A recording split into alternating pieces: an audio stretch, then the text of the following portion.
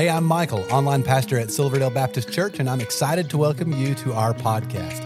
Now, after you listen to this episode, I hope you'll stick around for just a moment. I'll be sharing about some resources we have for you, as well as a few things going on at Silverdale right now that we would love for you to be a part of. Now, I really hope this podcast is just what you need today to help you in your relationship with Jesus. The fact is, that's what we're going to talk about today. We're going to talk about how do we get the job done. I want to welcome all of you here. I'm so glad that you're here for this weekend, our celebration of missions and what we're doing around the world. This is what I want you to do. I want you to take your Bibles, open up to the Gospel of Matthew, Matthew chapter 28, and then also take out your Bible study outlines. They're found here in the center of your bulletin. You can follow along and take notes today. You see, God has a heart for this world. He does. And because of God's heart for the world, God has given to us as the church a mission. Now, the church has been in existence for, about 2,000 years, but it's been real easy for the church to get distracted off of what we're called to do.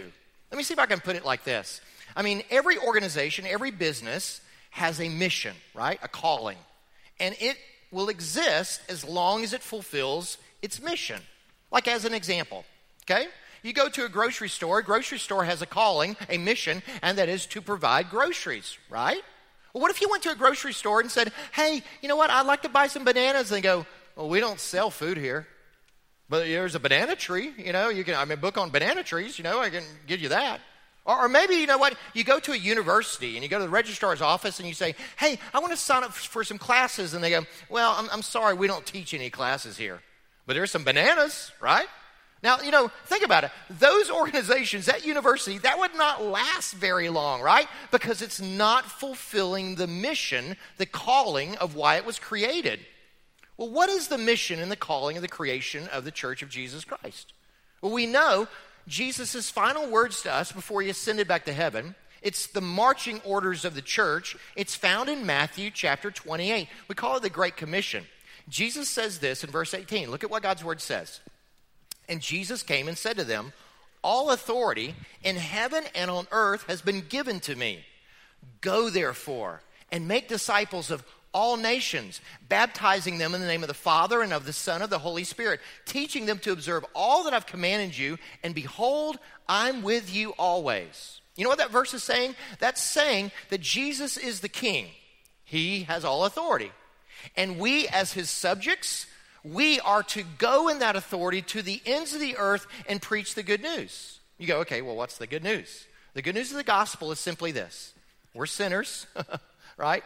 And Jesus Christ is the Messiah, the Savior, who came to die on the cross in our place and for our sins. And to prove it, God raised him up from the dead, and whosoever will call on Jesus to be their Lord will be forgiven of all their sins, given life and meaning in life and purpose in this life and eternal life when they die. That's good news. And we are to proclaim that good news where? To the ends of the earth. So let me ask, how are we doing?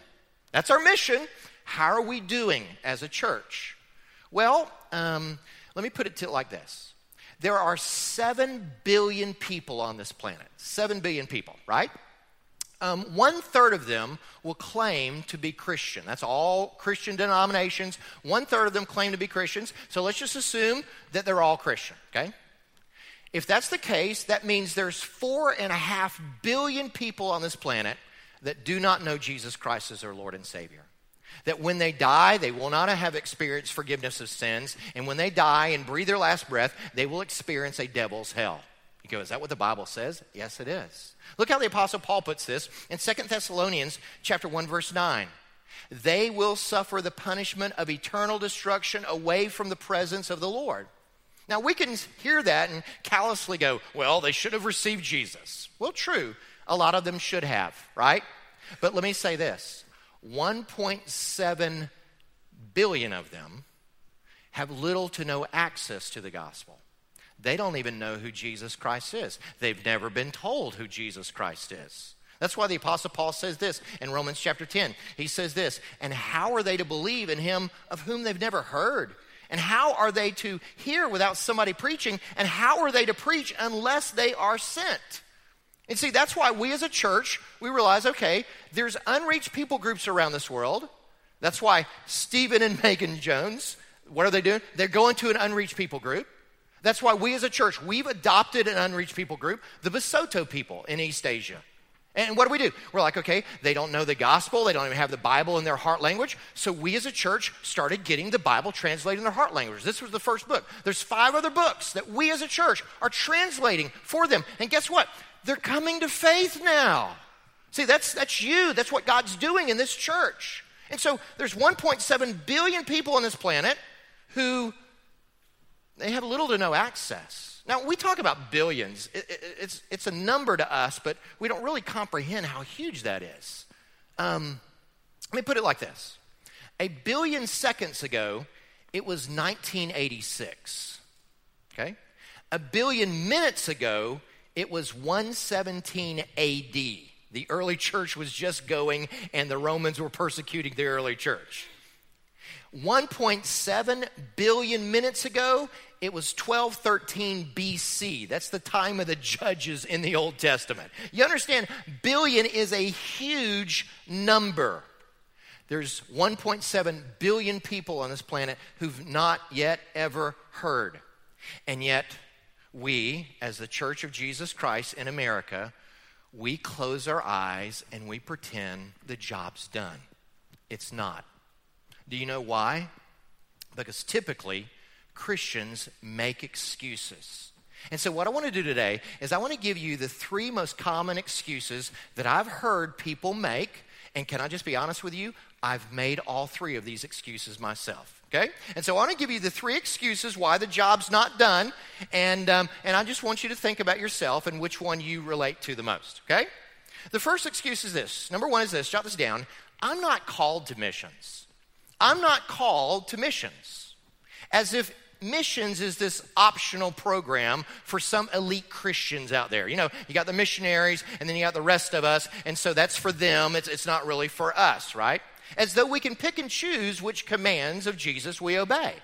I mean, look at how Jesus again puts this. In Mark chapter 16, verse 15, Jesus says, and he said to them, go into all the world and proclaim the gospel.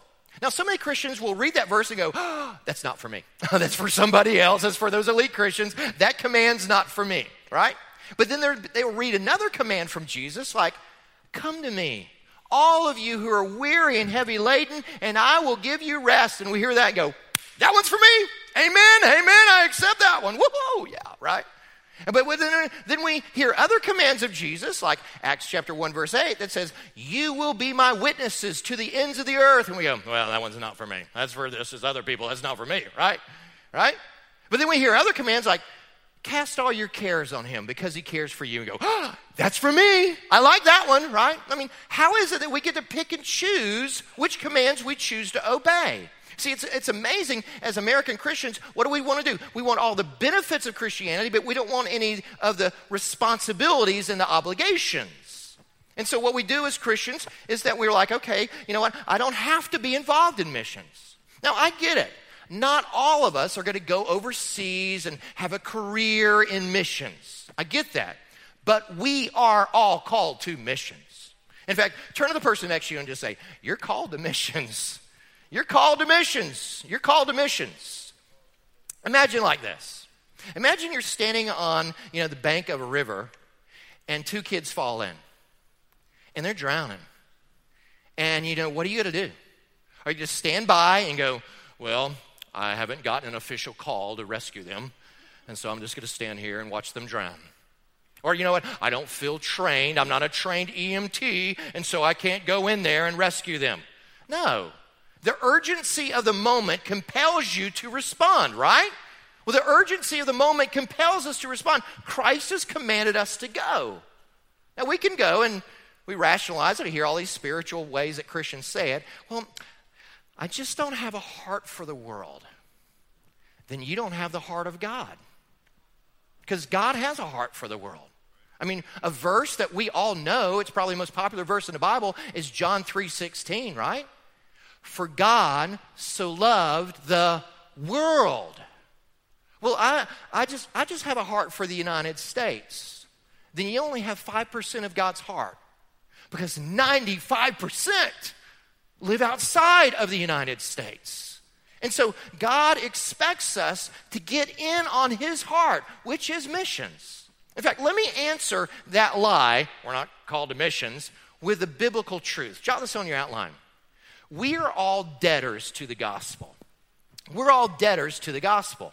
You go, what does that mean? That means if you've experienced the forgiveness of sins through the gospel of Jesus Christ, you have an obligation to tell somebody else. I mean, I remember whenever I first became a follower of Christ, I was almost 20 years old and heard the gospel, and God transformed me. I mean, my life was spiraling into destruction. I was alcoholic and sexually immoral, and my goodness, it was destructive. And God rescued me and saved me. Hallelujah. That's the power of the gospel. Well, I knew immediately I need to tell somebody, right? I mean, intuitively, we know I'm supposed to tell somebody. I mean, it's just like the Apostle Paul in Acts chapter 9. As soon as the Apostle Paul receives Christ, what does he immediately do? He starts telling other people about it. You go, why? Well, he tells you why later on in the book of Romans chapter 1. Look at this passage. Paul says this in Romans 1:14. He says, I am under obligation, both to the Greeks and the barbarians, both to the wise and to the foolish. So I am eager to preach the gospel, verse 16, for I'm not ashamed of the gospel, for it's the power of God unto salvation to everyone who believes. In your outline, circle under obligation.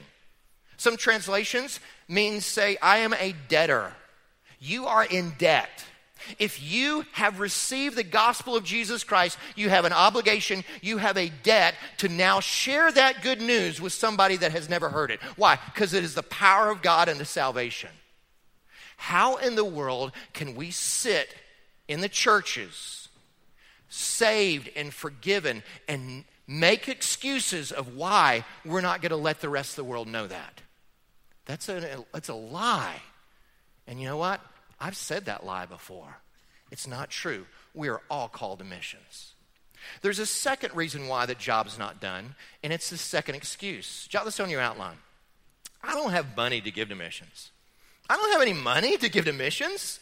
Because we understand, you know what? To do this task of missions, it's an expensive task. To reach the 1.7 billion people who've never heard, the reason why they've never heard is because they're in pretty remote areas of this world, right? And so it's a costly thing. And so if we're going to really financially do this thing called missions, we got to rearrange our priorities and our lifestyles. But as Americans, we don't seem to want to do that. You see, I really believe that the American church has a blind spot. And you go, in what way? Well, I think the blind spot we have today is as big as the blind spot that the church in the South had 150 years ago. Now, you remember 150 years ago in the South, Christians, many of them, owned slaves. We think back now and go, what in the world were you thinking, right? How did you justify owning people, right? I mean, and yet they did. They rationalize it. They read the same Bible we do. They worship the same Jesus as us. And yet, you know what? They rationalize that. It's a huge blind spot, right? You know what? I think that the church and Christians 150 years from now are going to look back at this generation and go, what in the world were you thinking? Did you really think that God blessed you in all these ways just so you could up your lifestyle? Do you really think God blessed you with the affluence of this culture so that you could just spend it on yourselves? Is that really what you thought? Yeah, that's exactly what we think. So what I want you to do is I want you to contrast what you have with the rest of the world. Jot this on your outline. Compare your income with the world. Compare your income with the world. You see, I've got these statistics I put on your outline, and the World Bank basically does a comparison. They take all the financial factors and comparisons, and they put it in US dollar comparisons so we can understand it well. And this is what they discover. That 35% of the world's population are what's classified as low income. That means they survive on about $1,000 a year. 37% of the world. You go, no. Yes, that's exactly what they survive on. 39% of the world is classified as lower middle income, and they survive on a whopping $4,000 a year. So what does that mean? That means 5 billion people on this planet survive on, basically $4,000 or less a year. 5 billion people. Then there's the, upper middle class. They have like $12,000 a year. That's about 12% of the world population. Then you have the upper income. That's about 10% of the world population. They survive on $25,000 a year, okay? And so if you make $25,000 or more, you're in the top 12% of the world's wealth, okay? And then if you make $50,000 a year, you're in the top 2%, the most wealthiest people in the world. Now, the average Christian household here in America, we average $42,409. That puts us at 2.5% of the most wealthiest people in the world. Now you go, I don't feel very rich. You got clean water, you got food, you got a shelter. You're very rich compared to the rest of the world. Now, you go, okay, well, we've got all this wealth. I mean, we must be the most generous people there are, right? Well, here's the other side. How much of it do we give away? Well, average Christians give 2.5% of what they have to all charities, to churches and all charities. I mean, the Bible says the starting place is the tithe, 10%, but, average Christian, 2.5%, okay? And then the average church, takes the money that's brought in, and they give about 2% of that away to missions. Praise God, our church gives way above that. We give about $1 million away, okay, every year. But, okay, average church, though, is about 2%. And so what does that mean? Jot this on your outline. For every $100 that we bring in, the average Christian gives, let's say, 5 cents to overseas missions. 5 cents to overseas missions. Now, let's do a little comparison. You go, what does that mean? That means that the average Christian will spend 1.5 times more on chewing gum every year than they do on missions. The average Christian will spend 2 times more on face cream than we do on missions every year. The average Christian will spend 5 times more on their pets every year than we do on missions. The average Christian will spend 7 times more on sweets every year than they do on missions. Which also means, it tells you why, we will spend 17 times more on dietary products and diets than we will on missions every year. As Christians, we'll spend 20 times more on sports and sports events than we will on missions every year. And we will spend a whopping 26 times more on soft drinks than we will on missions every year. You see, we keep saying, I've got no money to give to missions. We've got the money. We just don't have the heart of God. We don't have the priority of God. We've got to change the way we look at our life and see ourselves compared to the rest of the world. That's the second excuse. I've got no money. There's a third excuse that we have, and it's this. I don't have any time. I don't have any time. I mean, I'm busy. I can't go on some short-term mission trip. I'm a busy person. And you know what? We're all busy. Sure we are. We're all busy. In fact, the fact is that we got busy schedules. You got your kids' ball games, and you got your meetings, and you got your work obligations. You got a household task. I mean, somebody's got to, buy the groceries and cook the groceries and clean up after the meal, and somebody's got to clean the toilets and mow the grass and pay the bills. Yeah, we're all busy. We get it. We're all busy, right? We are. In fact, see if you can, relate to this article that was written about Americans' busyness. Look at it here. It says this: there's too much going on.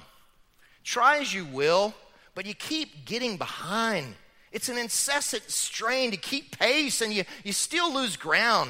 And everything is high pressure, and the human nature cannot endure much more. Can you relate to that? You go, when was that written? Was that last week, last month, last year? No, it was actually written 180 years ago. It's the Atlantic Journal, June 16th, 1833. You go, what does that mean? That means as long as there's been humans, we have struggled with our time management. We've always been busy. We've always been busy. And so we say we have no time.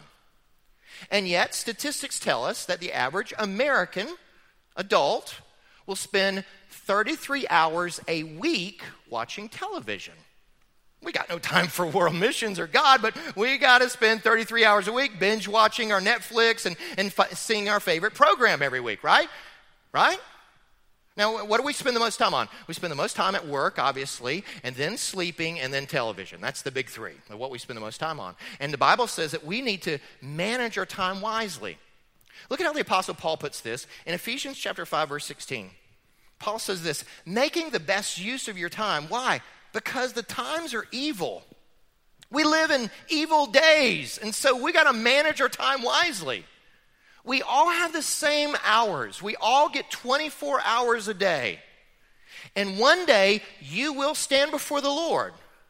And I don't want you to stand before the Lord and go, well, I know I lived in evil times, and for the 70, 80 years you gave me, I know I spent 20% of it in front of the television, and I didn't have any time to go on a short-term trip. I know I didn't do anything to try to, with my time to, get rid of the evil.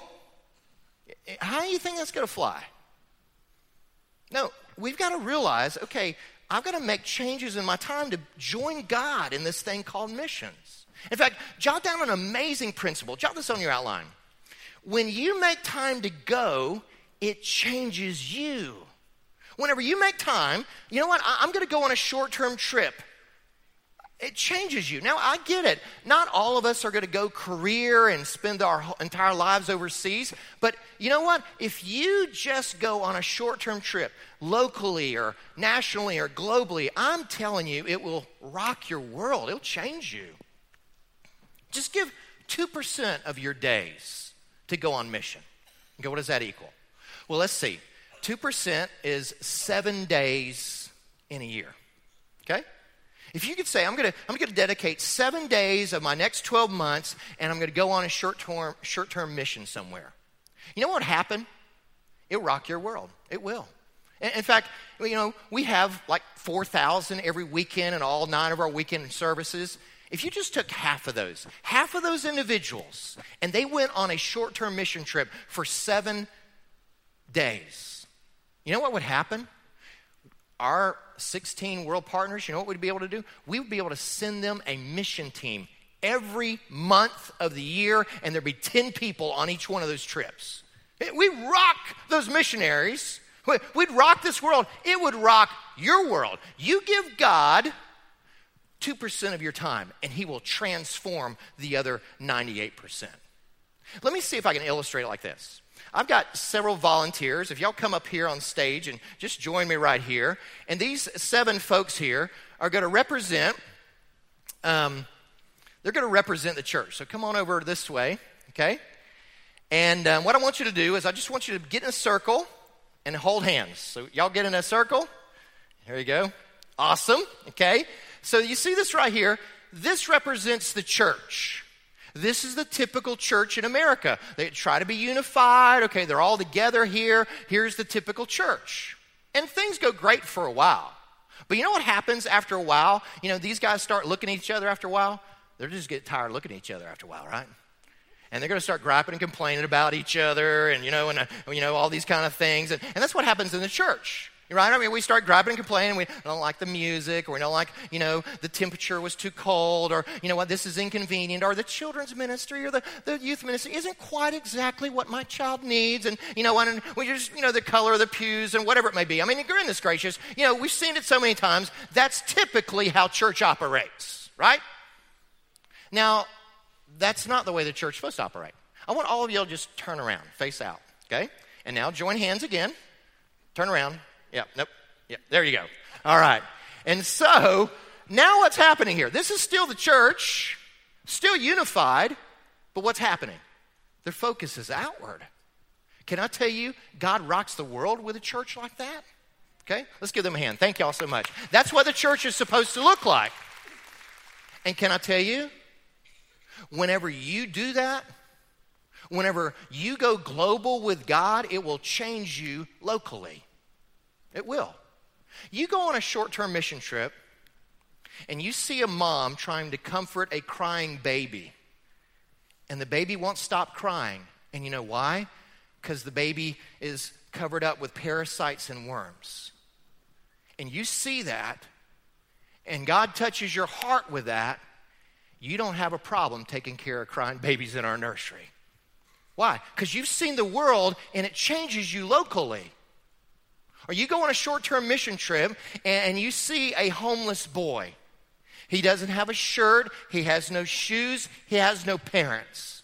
His alarm clock is waking up whenever the pavement is too hot for him to lay on it anymore, and he spends his entire day trying to peddle some gum so that he can have one meal to eat. And you go, that is 1/3 of our world. And when you see that, you realize, I ain't got no problems. All the things, all the inconveniences and annoyances, they ain't problems. Oh my goodness, my garage door's not quite working. Or you know what, my power window keeps getting jammed. Or I just don't have good Wi-Fi in the bathroom, so I can't look at my Instagram while I'm going potty. See, we don't have problems. We got rich people problems. That's our problems. We have no problems. But you go overseas and see the way the rest of the world lives, it gives you such a different perspective of how to live now. God's got a heart for the world. He does see the world. We don't. We close our eyes and pretend the job is done. And because of that, we keep making excuses. God has called every one of you to missions. You're called to adjust your lifestyle to give to missions. You're called to adjust your schedule to go on missions. And when you do, guess what? We'll get this job done. Well, I hope this was helpful to you. If while listening, you realized you need to take the next step in your relationship with Jesus, we would love to help you with that. You can connect with us by clicking the link in the show notes to our website and then clicking the Connect Card button. In our weekend worship services, we are in a sermon series called The 7 Commands of Christ. Jesus gave dozens of commands, and as followers of Jesus, we should obey all of them. Over the next several weeks, we are focusing on 7 that will change your life. We would love for you to join each week at one of our campuses, or you can attend online. You will find service times by clicking the link in the show notes to our website. You know, there's so many ways for you to get involved and be a part of what God is doing here at Silverdale, and we really want you to feel welcome and a part. So please, stay connected. Be sure to like and follow us on the different social media accounts. You'll find all the links in the show notes of this episode. And lastly, help us spread the word about this podcast. Take a moment to share this episode with your family and friends. Again, we appreciate you listening and hope you will join us again next time.